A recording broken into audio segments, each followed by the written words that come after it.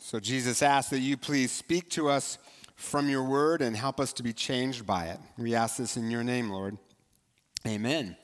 Well, good to see all of you here, as well as those of you who are watching online. Stanford won yesterday, the Huskies won, sort of. So I'm in a really good mood. A friend of mine told me about a conversation he had with one of his coworkers who was complaining about having to take every weekend to build a deck in his backyard because he couldn't afford to pay to have it done. So he was complaining about this, and my friend said, listen to how many things you have to be grateful for in just that one sentence. You get to build a deck. That's a really cool thing to do. In a house, you have a house. In your backyard, you have acreage, right? You have hands that can swing a hammer. You have money to buy materials. My goodness, you're a rich man. All of that from one complaint. Imagine what you could have done with a little bit of gratitude. My friend does not have the gift of mercy, right? But he does kind of have a point. We are starting a new sermon series today called I Quit, about quitting the things that don't do us any good, like complaining, which I do a lot of, right? If complaining were ever become an Olympic sport, I will win a gold medal, I promise. But there are a lot of downsides to complaining. For one, it irritates people, so my wife has told me. It depresses us because it focuses us on what's wrong and what's missing. It can ruin a work environment, sports team, church, right? And the biggest problem of all, complaining only changes two things: our mood and our relationships, both for the worse. Now, I want to be clear when I say complaining, I'm not talking about when we kind of share our problems or our burdens with a friend. That's being authentic, and we should do that, right? But that's different than complaining. Complaining doesn't look for a solution. Complaining isn't trying to establish relationship or want any help. It just wants to complain. Now, the antidote to complaining is gratitude. Thanksgiving. That's the antidote to complaining. But here's a little bit of a problem, right? Because I don't know about you, but when someone tells me to be thankful, you should just be thankful, it doesn't make me thankful, right? It makes me irritated, right? You should just count your blessings, Scott. Count your own stupid blessings. I'm busy complaining, right? But gratitude has some great benefits to us. Starters, it cheers us up by reminding us of the good things that we do have and reminding us that life is never 100% awful. It can be 98% awful, but it is never 100% awful. I have been to some of the poorest, hardest places in the world, and even there, people find things for which to be grateful. Second, lots of studies indicate that the gratitude reduces stress, it improves our health. It connects us to God because all good things come from God. So lots of benefits to gratitude. Paradoxically, gratitude is one of the most selfish things you can do because it feels so good and it's so life-giving. So let me briefly outline some steps toward gratitude. And I'm going to give you something to be grateful for today. I'm going to preach a shorter sermon. Yay! A little Thanksgiving present to you guys, right? That's in order that we can have more time to worship, because praise is actually an antidote to complaining. So 5 words to remember, and there's even going to be a grammar lesson along the way. So I'll call this the grammar of gratitude. Okay, first, what? What are you grateful for? Psalm 103 says, "Praise the Lord, my soul, and forget not all his benefits, who forgives all your sins, who satisfies your desires with good things." See, complaining happens when we forget God's benefits. Gratitude happens when we remember. Remember things like Jesus died to reconcile us to God. He paid every price that needed to be paid. Jesus gives us good things, things that we kind of think about at Thanksgiving, friends, family, job, that sort of thing, but also gives us things that maybe you don't think about, but that you can be very grateful for. For instance, I am incredibly grateful that I was born after the invention of movies. Like, that's just awesome. Warm showers, those things are amazing. Be grateful for them, right? You don't live in New Jersey. You can be grateful every single day for that, right? Thank you, God, I do not live in New Jersey. I'm sorry if you're from New Jersey, but if you're from New Jersey, you're agreeing with me. What are you grateful for? Second, who? Who are you grateful to and for? Well, the first who, obviously, is God, right? Because the friends, the family, the opportunities we have all ultimately come from God. Filmmaker Louis Buñuel was once asked if he was religious, and he said, "No, I'm an atheist, thank God." Right? Like, even atheists know that Thanksgiving implies someone to thank. And God is the source of all good things. In the story that Dana just read, Jesus cures 10 lepers, but only one of the 10, a Samaritan, comes back to thank Jesus. And when he does, Jesus says, "Your faith has made you well." Now, that's an odd thing to say. Well, he's already been cured, along with the other 9. So why does Jesus say, "Your faith has made you well"? I think it's because there's something deeper going on here. See, the Samaritan who returned got to connect with Jesus, have a relationship, experience his love. The other 9 missed out on all of that. They were cured, but they weren't healed. It's about relationship. And when we thank God, it connects us to him and helps us feel his love because it reminds us of all the good things he has given us. The other who of gratitude, of course, are the people in your lives, family and friends, maybe a coach or a teacher who helped you, maybe a boss who gave you an opportunity, maybe even an irritating person in your life who has nevertheless taught you something valuable, even if it was just how to have patience with irritating people. Who are the people you're grateful for? Maybe this week send them an email and be specific. Don't just go, "Gee, you're swell," but here's why I'm grateful for you. What, who, next whom. And here's the grammar lesson, okay? Who is the subject of a sentence, the person doing the action, right? Whom is the object, the person to whom the action was done. And if that confuses you, don't worry about it. I just wanted to put it in there because, it was like my former career. So there you go. To whom did God's benefits go? Well, you and me and us, right? But that kind of begs the question, did we deserve them? And I think if we dig deep down, we realize that contrary to our entitlement culture, we don't deserve many of the good things that we have. I don't deserve my wife. She is a saint to put up with me. This job, I inherited a great church. I am so lucky. I could have gotten stuck with a lousy church, but I got you guys instead, and you're awesome. I'm so grateful for that, but I don't deserve it. And this is why it's significant that only the Samaritan leper returned to thank Jesus.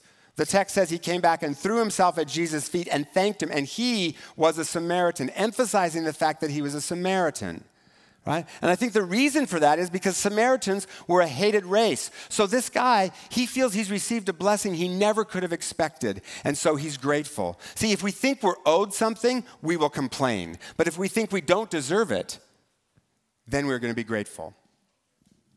A few months ago, my wife and I were at a party, and I was talking to a couple from this church, and they said that they had a couple extra tickets to see the show Hamilton when it comes to Seattle, and they asked if Christina and I wanted to go. And I said, no, we've already seen it for our anniversary. Now, part of why I said no was because it seemed a little overly indulgent to see it twice, even though I really do want to see it twice. Right? But the main reason, the real reason that I said no, is when it comes to money, my wife is, how to put this delicately, cheap. Right? She hates to spend money. So the answer to these things is always no, right? It's always no to these things. Well, about 15 minutes later, Christina comes up to me and she said, the answer is yes.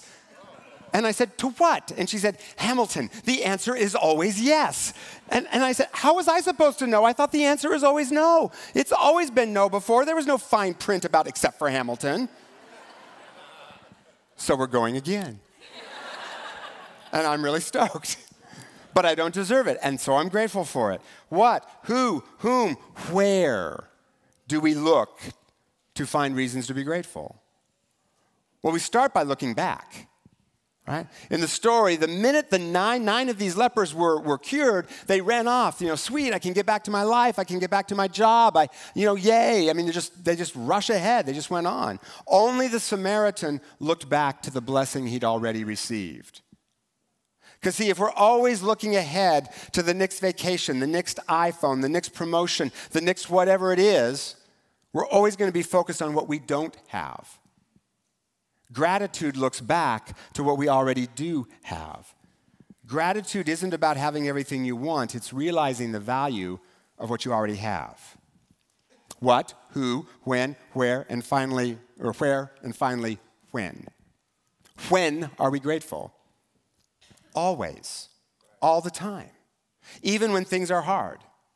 I have a friend who was laid off, and he'd been single for way longer than he wanted to be, and he decided to pray nothing but prayers of thanksgiving. And he said at first he felt kind of foolish, thank you, God, that I'm jobless and lonely. You're awesome, yay. Felt kind of bad, foolish about that. But then it began to change his perspective on things. And he started to pray prayers like, thank you, God, that relationship didn't work out, because come to think of it, she was kind of weird, so I dodged a bullet, so thank you.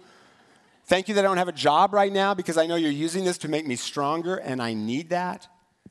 And he said he began to realize as he prayed these prayers that God is always at work, even in the toughest of circumstances, to bring out something that is good. And by thanking God for how he would use those hard situations, he was merely claiming the promise that God is at work in all things.